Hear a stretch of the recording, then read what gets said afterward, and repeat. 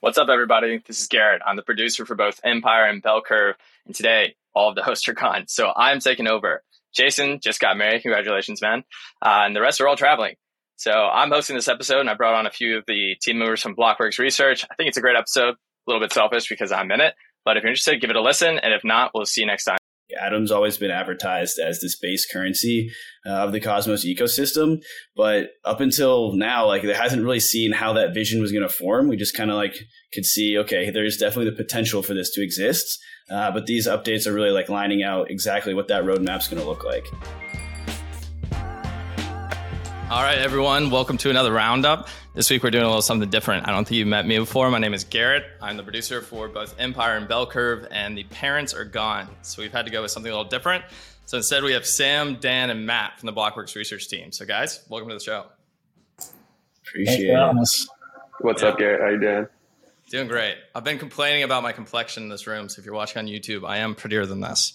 But look, we want to get started. There's a lot of interesting news that's been going on this week. I think the biggest thing that's come out is the Cosmos or Atom 2.0 update. They just had a big Cosmos conference the other day. I think that's really been in the narrative the last few weeks. It's been one of the only assets that's really held up. So Sam, Dan, Matt, whoever wants to take off, I'm just interested, what was this update and what should we pay attention to?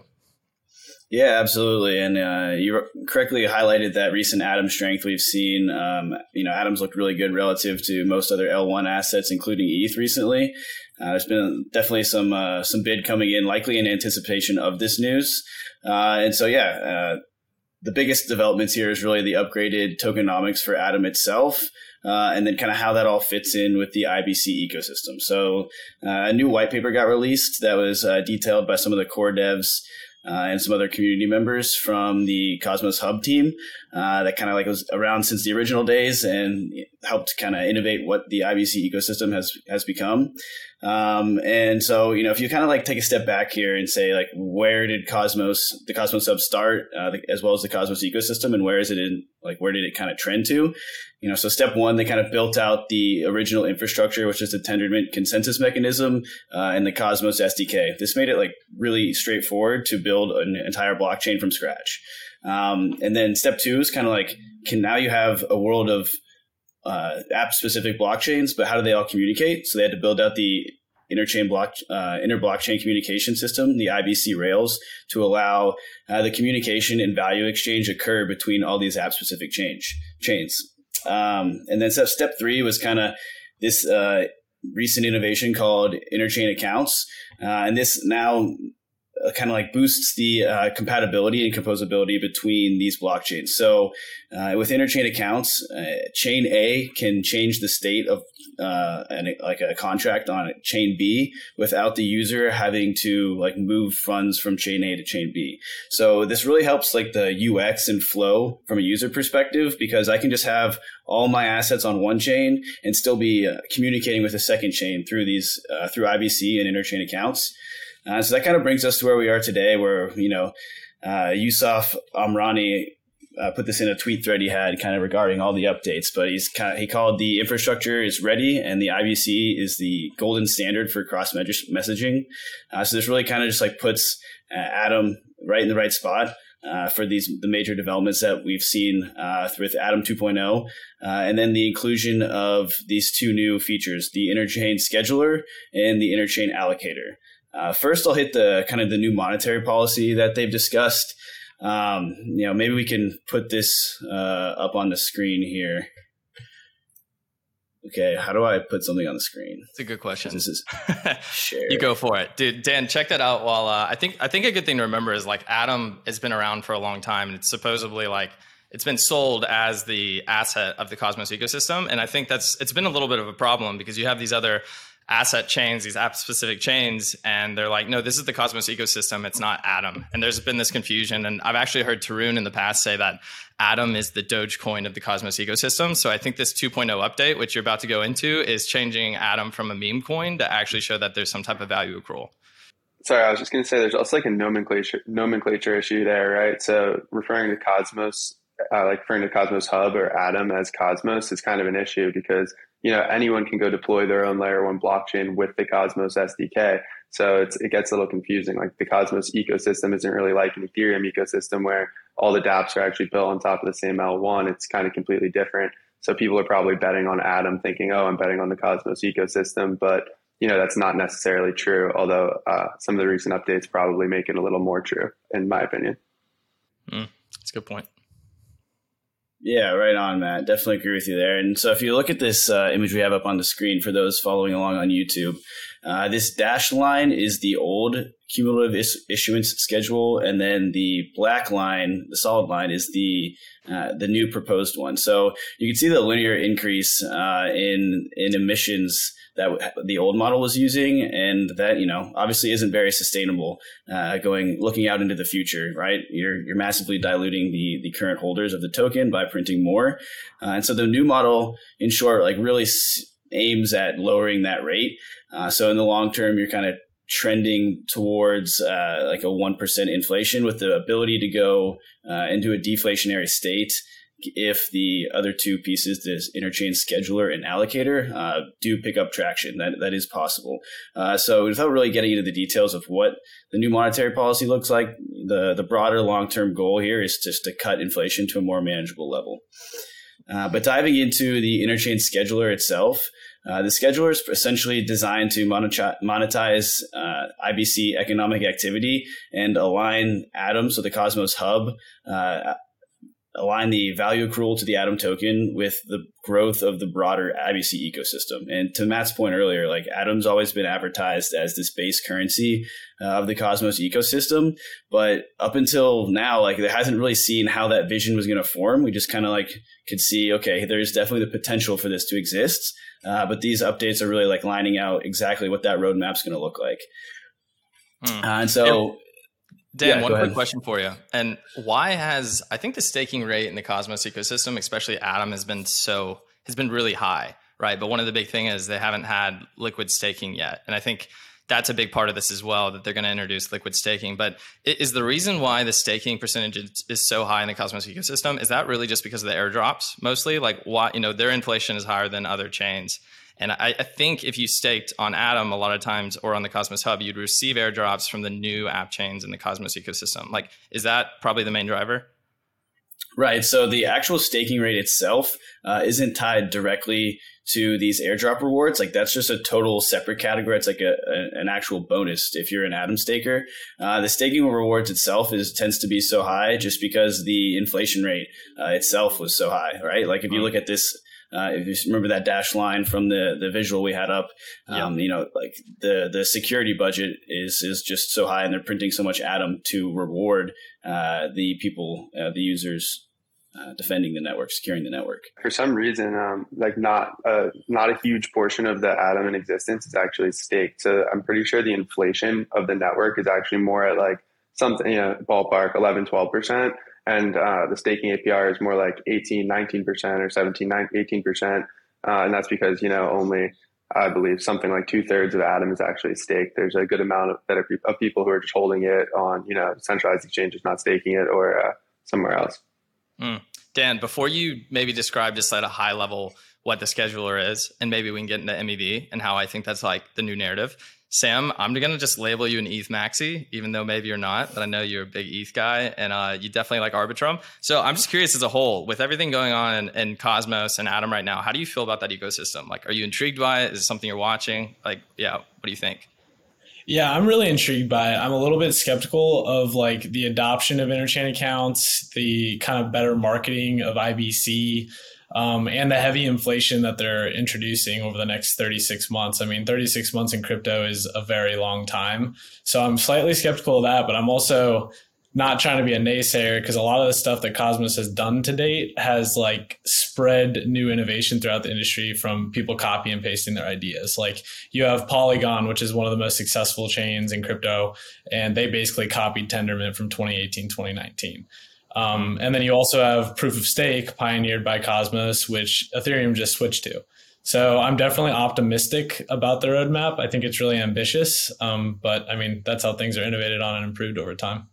Yeah, one little last thing on this I think is interesting, and I'm a big Cosmos fan myself of the whole ecosystem. But a lot of people say, other app chains, et cetera, they're adopting this tech stack. And part of that, you often hear Binance. Like Binance used Tendermint's consensus mechanism. But I'm actually pretty sure Binance has gone through like 3 changes in their chains, and they ended up adopting an MEV-based chain. And that's actually when they got all their attraction. And it's not because I said MEV, EVM. It's not because the EVM is better or it's more scalable, et cetera, but it's just that's where the contracts were coded in with Solidity. And once they went live with that, that's when you had all the funds go from Ethereum over to this Binance chain. So I just think that's important to remember, because people talk about like Binance Tendermint all the time, but that's not actually where the traction was gathered. But anyways, Dan, let's jump back and just talk about the scheduler a little bit, because I think MEV is a big topic here.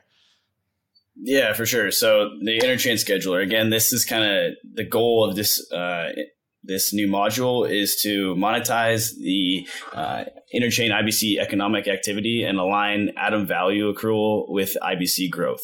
And so essentially it's a cross-chain block space futures marketplace where the right to order transactions for designated blocks, it will be tokenized and traded and transported over IBC. So what this basically is telling us is that you're like paying for MEV.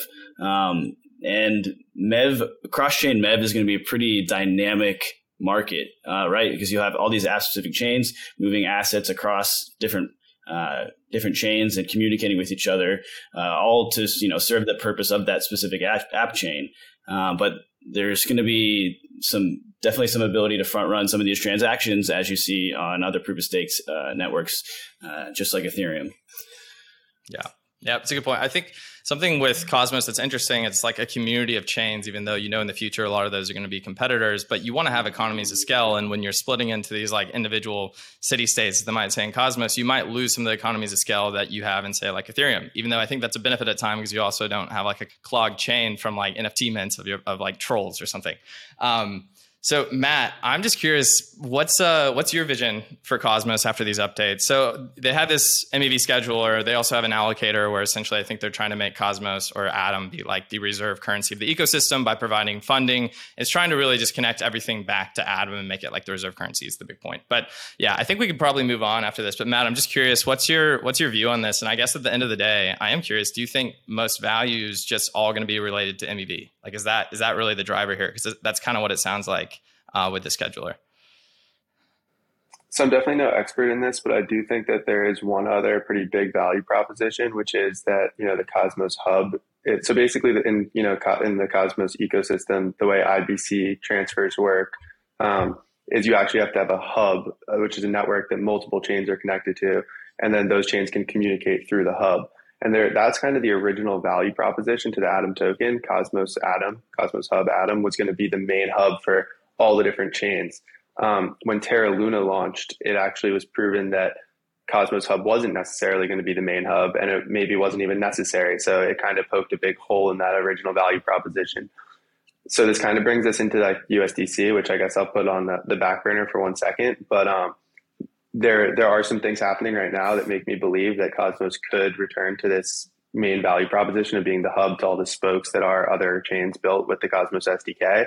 So that's like a lot of value outside of MEV. I do think that MEV will likely be the main value driver for the Atom token, though, especially as USDC launches their own chain that will most likely be secured with interchain security by the Atom validators. This basically means that people looking to do arbitrage like incorrect pricing on Osmosis, which is a decentralized exchange built with the Cosmos SDK, but it's its own chain. If you're looking to print USDC to go take advantage of arbitrage or redeem USDC to go take advantage of arbitrage, you're actually going to have to do that through the hub as your, where that IBC transfer is going through. So I think there's actually a lot of value there outside of MEV as well. I do think everyone's kind of sleeping on all of these updates, or like fading them, whatever you want to call it. But, for the last 100 days or so, Atom has had extremely strong price action. It's performed really well against Bitcoin, against ETH, and pretty much everything else. This has slowed down extremely since the announcement of Atom 2.0 on Monday. Yesterday, on Wednesday, USDC announced that they're going to launch their own Cosmos SDK-based chain secured by Atom validators. So this is going to make a native USDC to the Cosmos ecosystem. This is super cool for a lot of reasons. Like some of them I kind of just went over, but like another really cool thing that's going to come with a native USDC in Cosmos is most likely Stargate, which is a bridge and interoperability layer that's built by Layer Zero. Actually, I'm not going to get too far into it, but anyways, now that USDC is native to Cosmos, it is likely that Stargate will be able to connect Cosmos to, all these other layer ones. Although Cosmos isn't necessarily really a layer one, but anyways, like you'll be able to transfer your USDC or pretty much any asset from the entirety of the Cosmos ecosystem to, let's say, a different asset on Ethereum. So you can basically in one click through, maybe through Sushi Swap's Omni-Chain exchange, which uses Stargate, or through Stargate itself and USDC, you'll probably be able to in one click transfer your Ethereum to the Atom token. I think that's ridiculously cool and, very valuable for Atom and the Cosmos ecosystem. And it's mostly just being ignored. When this news came out, I think Atom actually went down 2 or 3% in the following hours, which didn't really make any sense to me. Likewise, with Atom 2.0 news, it was down 5 to 10% in the days following after a very strong price action leading up into it. So in my head, there will be a lot of value that's now coming back to Atom, and it's kind of being slept on. Additionally, I think that the Cosmos ecosystem is going to see a lot more builders come and join the ecosystem, like following DYDX. So far we've seen like the successful chains that we've seen built on Cosmos have been Cosmos native, meaning developers are starting a new dApp, or dApp's not the right word, but they're starting a new project in the Cosmos ecosystem. With DYDX, they saw a ton of value on their current layer 2 rollup built with Starkware, and they're actually moving to their own app-specific chain built with the Cosmos SDK. There's a lot of reasons for this, but one of the main ones is that they will now capture all of the value to their token holders, who will be the validators of the network. This is something that isn't possible with building on another chain, whether it be a layer 1 or layer 2, because if you've ever heard of like the FAT protocol thesis, a lot of value for dApps built on other layers then gets sent back to the layer itself as opposed to accruing to the dApp. Hey, Matt, on that real quick, but if DYDX is a layer 2, and they're the only app on there, so it's like app specific, do they not realize all of the MEV that would be on there? Like right now, they were using Starkware with that sequencer, which there was no MEV, just like being a fair market. But in the future, when you have L2s that are app specific, couldn't they do the same thing? Wouldn't they be able to realize all the MEV of their chain? So you're saying once layer 2s have their own validator sets? Yeah, exactly. Yeah. Well, I guess that's a big question in itself, right? Yeah, there's pretty much every layer 2 is working towards getting rid of their centralized sequencers. Just for a little bit of background, what that means is there's single parties on Optimism, Arbitrum, Starkware, whether it be Starknet or StarkX app specific layer 2s, app specific rollups. But no matter what, they all have centralized sequencer, meaning one person or one entity who's ordering blocks. So they can extract all the MEV for themselves. They can extract all the MEV and give it back to token holders of whatever that layer 2 token might be. Or they can just not extract MEV at all, which was the case with DYDX on its own layer 2 rollup through StarkX. But so whether or not they actually are able to move out of that and have an entire validator set is like a question in itself. But if they do manage to do that, then yeah, I do think that, this DYDX might end up actually moving back. It's not impossible, but it's a big if. Yeah, definitely. Okay, cool. I think we've probably covered that pretty well. I mean, I just want to retouch on the fact that Circle basically came out this week saying they're going to launch USDC in Cosmos. I think it's its own chain. It's going to leverage the hubs like interchain security, ICS. And they also said they plan to launch on Polkadot, Arbitrum One, Near, and Optimism networks in the future. So basically sounds like they're going everywhere. I, for one, have no idea why they need the hubs security, considering it's a centralized stablecoin that can just literally run one validator on AWS. But does anyone have anything they want to kind of say on that, or do you guys want to move on? From how I understand it, I mean, it seems like Atom is the only asset that it makes sense for interchain security for USDC, just because they issue a stablecoin. So they logically pick the highest market cap coin in the Cosmos ecosystem and borrow security from it. So the only choice there is Atom. So I believe that's why they went with that decision. And then also potential revenue opportunities down the line. I mean, if they have their own app specific chain, there really is a lot more things they could do and services they could provide on that chain if they so choose to do so. So I think it's just kind of a new revenue stream and kind of embarking into the more crypto native territory. It's interesting. Gotcha. Yeah, I definitely agree with that number 2. I think on number 1, it gets me a little bit in that they could just have one validator. Like in the future with L2s, for example, you don't have to have a decentralized validator set. You could have a centralized sequencer. Only if you want to get out of this, are we a security or not, is probably where that's going to end up mattering. Because if someone does censor you and you're in L2, you can always just jump off and go to another one, as long as there's that like actual backdoor, which don't exist yet with rollups, right? Like they still have the training wheels on. Sam, do you want to touch on this GMX MEV strategy? It's too big for my lizard brain, but I'd love to kind of hear what happened here. Yeah, absolutely. It's honestly not a huge deal. Just a little bit of money was extracted from the strategy, but basically you can stake GMX tokens and earn escrow GMX and then ETH trading fees. You get 30% of the platform trading fees, but then you also get multiplier points, and they're always paid out at a fixed 100% APR. So basically, if I would stake 100 GMX, let's say, I'd be making ETH and I'd be making escrow GMX tokens, but then I'd also at the end of the year have 200 GMX worth of stake weight. So like you wouldn't actually get 100 extra GMX tokens. This is just like improving your stake weight and therefore your APR. So it's a way to boost your APR over time. And basically the problem that this created was it kind of disincentivized unstaking, because if you think about it logically, if you're a large holder of GMX that's staked and you unstake it, then you're not looking to restake it, because then your multiplier points are gone. So your APR starts back at the base APR amount. So they're obviously not going to restake. And then you could say, well, maybe they just want to hold it there and have the very free liquidity. But that doesn't really make sense, because then you're sacrificing a really high APR. So basically someone made a bot because they assumed that the longer you hold your GMX staked, as soon as you unstake it, you're likely going to sell.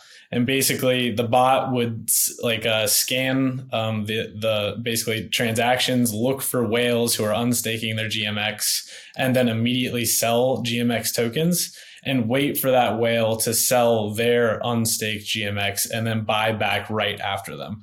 And this strategy was really profitable for the last month and a half. I think it was Polarply on Twitter said that the entity that made the bot had made $2,300 over the last month and a half. So not like a groundbreaking amount, but had a whale who found this strategy, picked it up sooner, it could have been a lot more catastrophic. But he reported it to the GMX team. They're looking into it. It's really a pretty easy fix. You just let people unstake their GMX and sell it in one transaction. And yeah, he got awarded with $500 for reporting the bounty. So I feel like maybe they should have given him a little bit more money, considering that could have been, yeah, exactly. But yeah, that's kind of the TLDR on that situation. Okay, very cool. It sounds like they need to start teaching. Maybe you'll have classes in high school now where you get to run MEV bots, because it sounds like, we're talking about like all these jobs are being automated away. Well, maybe we need to learn how to write MEV bots, because it looks like, and also audit code. I forget, last week it was Spencer saying he needs to, like, what is the one thing he wish he learned from the situation? It's just like learn how to like read contracts so I can find these little, codes and get paid the bounties. So very cool, man. MEV is just so interesting because this is that kind of links into it. So, all right. We need Macro Mike for this, who is gone, but we're going to touch on Jerome Powell and Christine Lagarde a little bit. So there was a conference this week in France. They're both on TV, and there's a few other people that talked as well. He kind of went into, Jerome talked a little bit about how DeFi needs more regulation. There's not a lot of transparency, and they also got into CBDCs. So I don't know, Dan, Sam, Matt, anybody want to just give your thoughts on what they said and, I don't know, biggest takeaways? I'm looking at you, Dan. Yeah, I can take a stab at this one. I think all of us hear the word macro and are like, oh, over my head, right? But no, I think this was pretty interesting, right? I mean, essentially you have politicians and central bank figureheads coming out and saying, we need to regulate, which to me, like, that's not really a surprise, right? Their job is to regulate. So like when they say that's what they want to do, I'm not like blown away and shocked. Some comments were more interesting than others, right? Like the Singapore Monetary Authority said, I don't see any redeeming value in cryptocurrencies, and their time for reckoning has come. Like, okay, there's clear values. Instant settlement's just truly undeniably valuable. So it's hard to say like what the goal of that is, right? Like essentially, like in my view, they're all part of a political game that they need to play, right? So they're saying things for a reason. I don't necessarily think they're saying things that are inherently exactly what they believe. But I think Christine Lagarde's comments around, saying that regulation needs to come in to, essentially protect investors from things like Terra's collapse. Like, I think there's no understating the damage that the loss of Terra did to DeFi. Like, that's going to be used as the anchor point for increased regulation in DeFi, when in reality, like, there's probably a simple fix to that. If like you did want to regulate something away, okay, algorithmic stablecoins that are purely backed by an asset that the same protocol is making, okay, that system clearly doesn't work. We've seen that time and time again, and Terra really put the nail in the coffin on that one. Yeah, I was just going to say, like, to the lack of transparency comment from Pal, it's just like kind of silly to me. It's like, I would bet that more people can track a transaction on Etherscan than that same number of people who can actually thoroughly explain the way our financial system works. So I'm with Dan. I think they just kind of got to talk about regulation. And honestly, like, we want regulation. Like, I don't think anyone in crypto does not want any regulation. Like, we want to protect retail investors. We want to get the institutions involved. So it's like, let's just do it and get on with it and stop talking about it. But let's be fair. Let's be logical. Let's get people who actually know what they're talking about in on these policy discussions. But yeah, that's just going to take time. This is going to be something we talk about for the next 3-4 years, probably.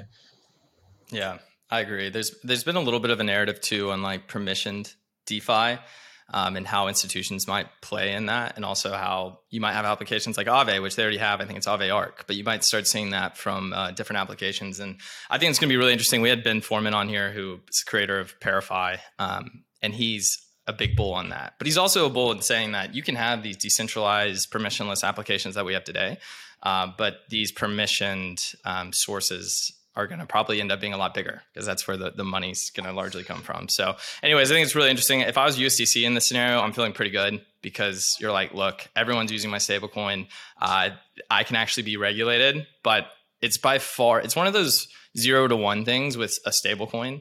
Like USDC, that you can actually point to when somebody says like, what's a use case in crypto? Like to me, that's just an obvious one. So anyways, there's a clear reason. Like, if you just say crypto doesn't have any value, or digital payments, et cetera, like I think you're missing out.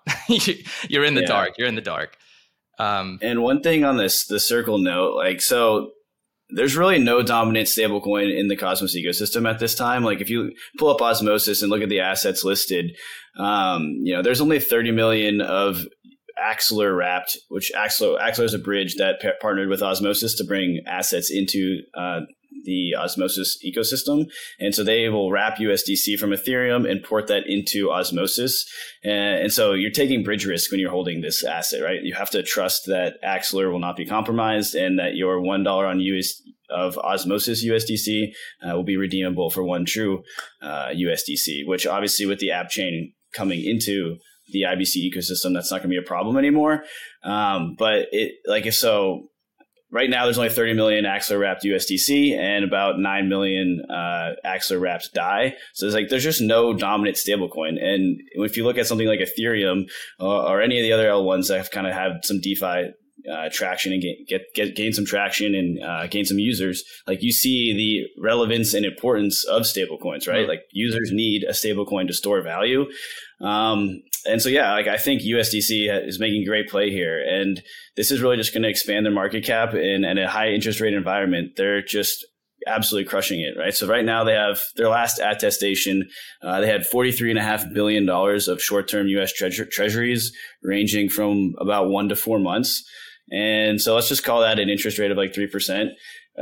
In the given environment, then that's like well over, $1.2 billion of revenue just from their treasuries. So expanding that by any capacity is a great move for them. And it'll be interesting to see, like, if they are using the Cosmos hub for in-chain security, like, how are they going to be incentivizing that? Or are like Atom validators going to be like doing a favor for that chain in order to bring in MEV opportunities? I don't know. But they certainly have the revenue stream to be paying for security. Yeah. One last thing I'll say on that is Ben Foreman, again, who's coming on Bell Curve. He's going to be our episode this Tuesday.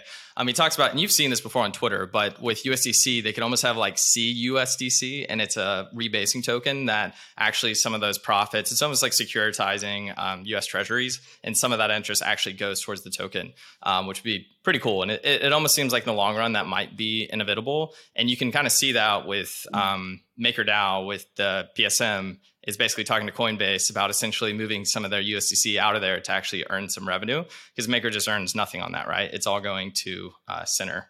So see what's next, guys. I think we ought to touch on reversible transactions. I think this is pretty interesting. So I think this was either this week or this last weekend. It's like a group of Stanford blockchain researchers. They posted an article in a Twitter thread explaining their work on bringing reversible transactions to crypto, which to me just that kind of catches your eye, because you're like, no, it's you can't change anything that's on the blockchain, essentially. They kind of point to all the major hacks that we've had. I don't remember the number, but we've had over like $1 or $2 billion in hacks already in 2022. And they're saying like, this is strong evidence that we need to have something where you can have reversible transactions. I've got to admit, like, this is embarrassing to say. I shouldn't say it on the podcast, but Blockworks people get permies when you come to the company. And I've made some transactions in my life, and you always do that little test transaction. Well, I somehow entered the wrong address for my permie, and my permie is sitting there in an untouched contract. So it was a sad day for me. I'm 2 weeks into the company, and I haven't told Jason that yet. So he'll find this out. But guys, I just want to get like high level thoughts on reversible transactions. There's alpha right there. There's one less permie in circulation. Dude, seriously. Yeah. It's our EIP 1559, Garrett. Let's just go. I don't know, Sam, you want to just like, what do you think on this? What's your first thought when you hear reversible transactions? Yeah, my first thought was like, this is a terrible idea, but then I like started thinking about it, and it seems to kind of make sense for stable coins, I guess, because they can already be blacklisted already.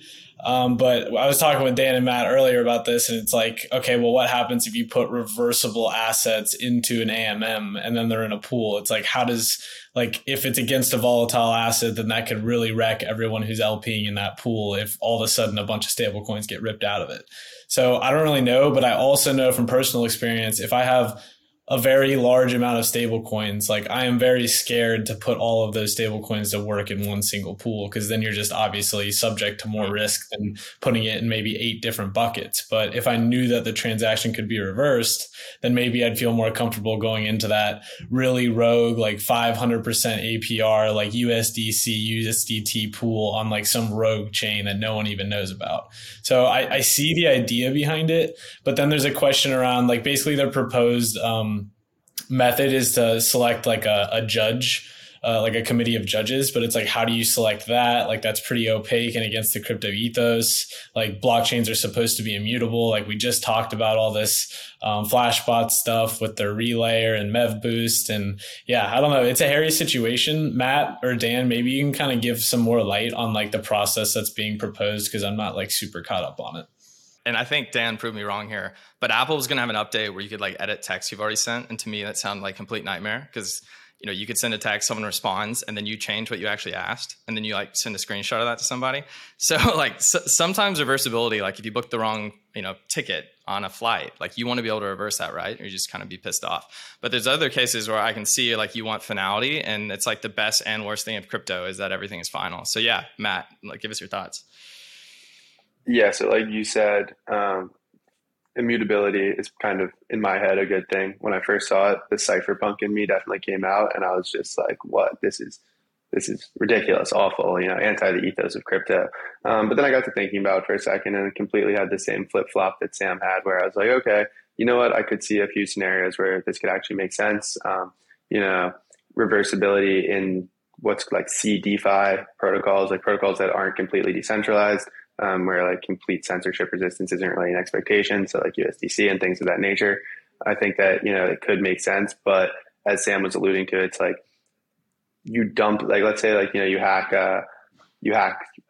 30 Bored Apes or something like that. You sell those 30 Bored Apes immediately across, into a couple pseudo swap pools on OpenSea, on LooksRare, you get rid of them quickly.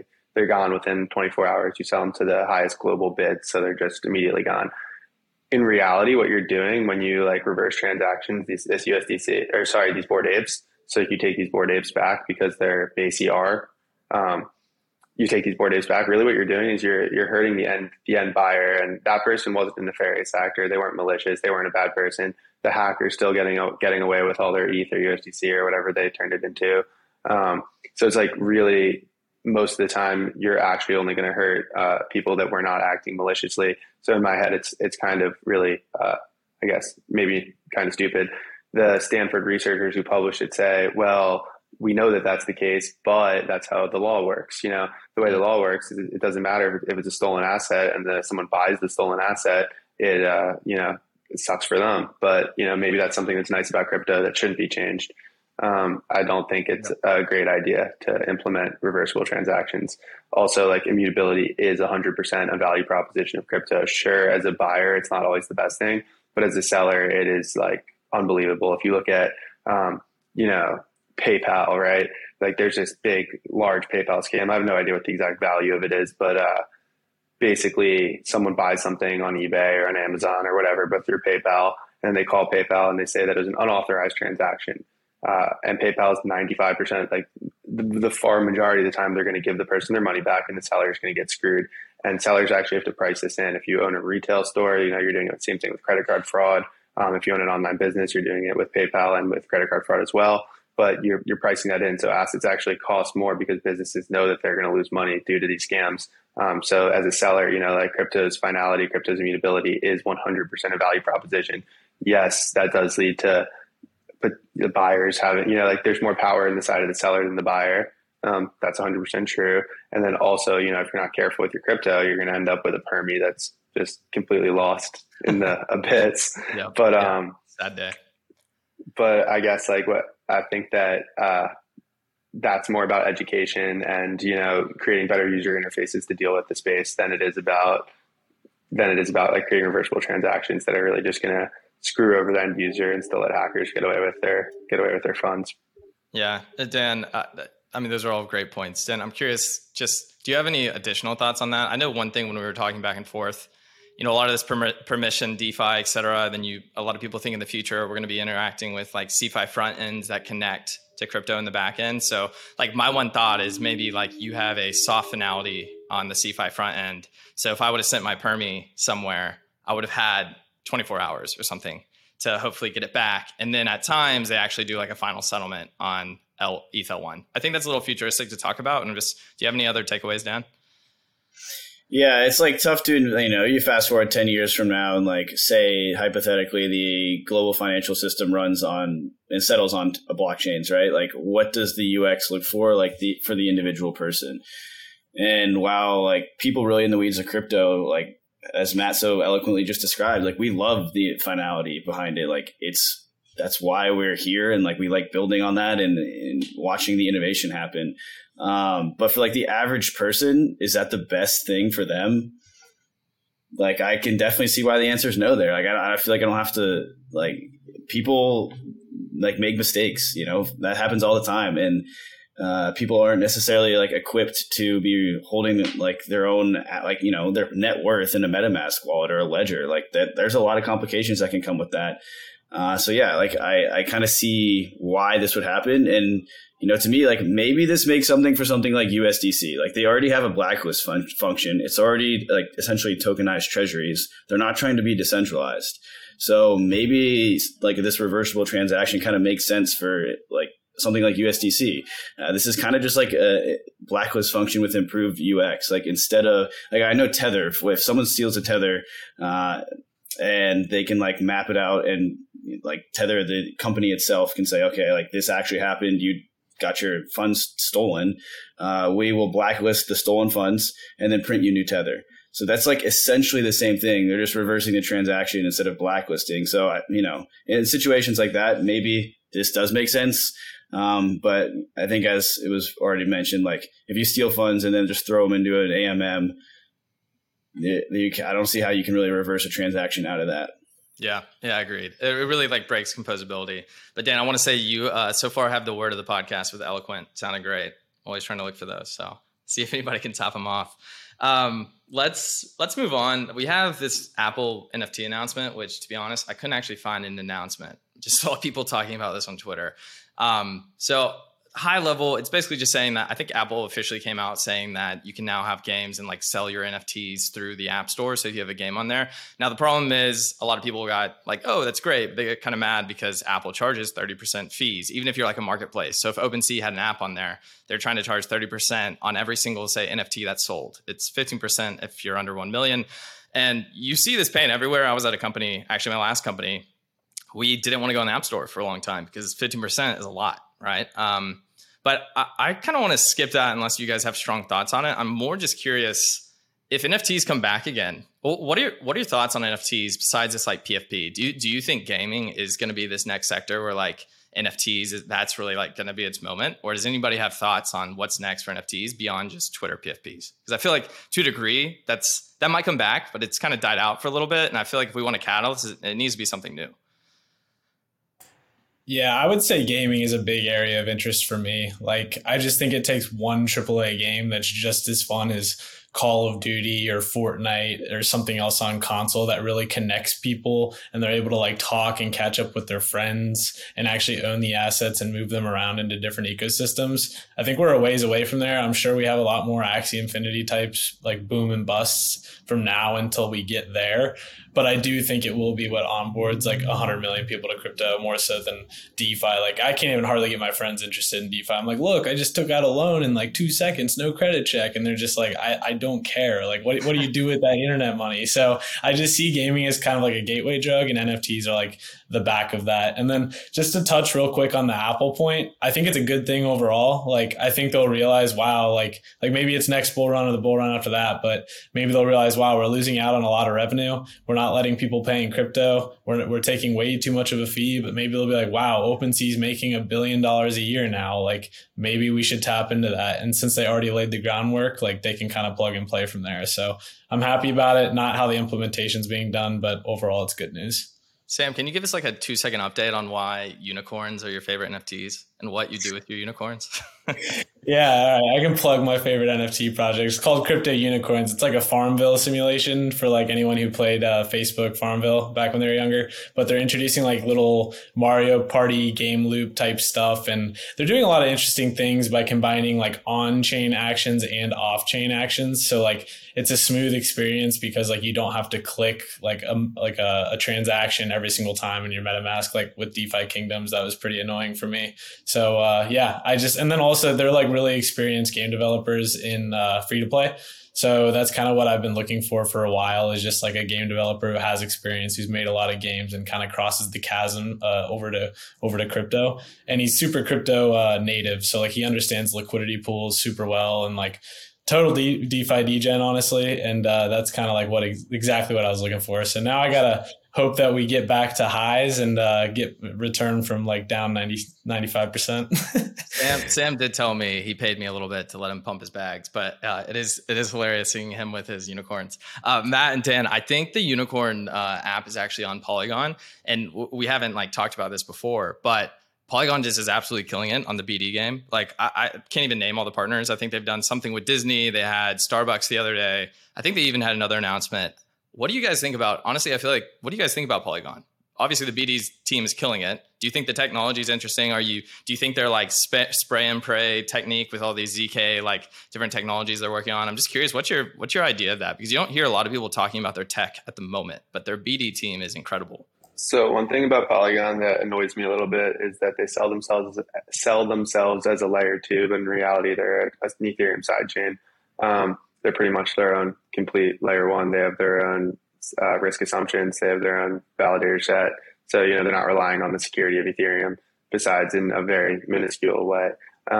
Anyways, like that's always like annoyed me a little bit. I kind of think it confuses the masses, but like you said, their business development team is just, killing it all over the place. Their partnerships, their integrations, their funding, project after project. Everyone wants to integrate with them. And I think that in reality, in crypto, fundamentals sometimes, at least historically, have been more valuable than fundamentals. So at the end of the day, I think that, Polygon could be a real competitor. Also, Sam wrote this amazing 10-page report going in through all they're testing out so many different technologies. And, are they all going to succeed? Probably not. But if they even manage to have one or two of these new technologies they're testing out succeed with mostly ZK EVM would be the one that I'm most interested in. I think that they are well set to have both the fundamentals and the fundamentals to be a good project. I definitely don't own any Matic myself. I'm not really interested in purchasing any, but it's definitely a token I'm going to keep an eye on. And then also I just wanted to add real quick, like side note for the NFTs, we had not like an argument, but a little bit of controversy in the research analyst group chat yesterday surrounding music NFTs. And just like, that's something I'm interested in. I think it's a cool space. specifically like Royal, where you get the royalties by owning, you own a portion of the song from this NFT and then you get royalties based on it. I think it's a really cool space. I think there's a lot of regulatory concerns and, most of my coworkers completely disagreed with me. Maybe I was going left curve, which is not always a bad idea. But anyways, I just thought I'd throw that in there. Yeah, of course. Send it to zero.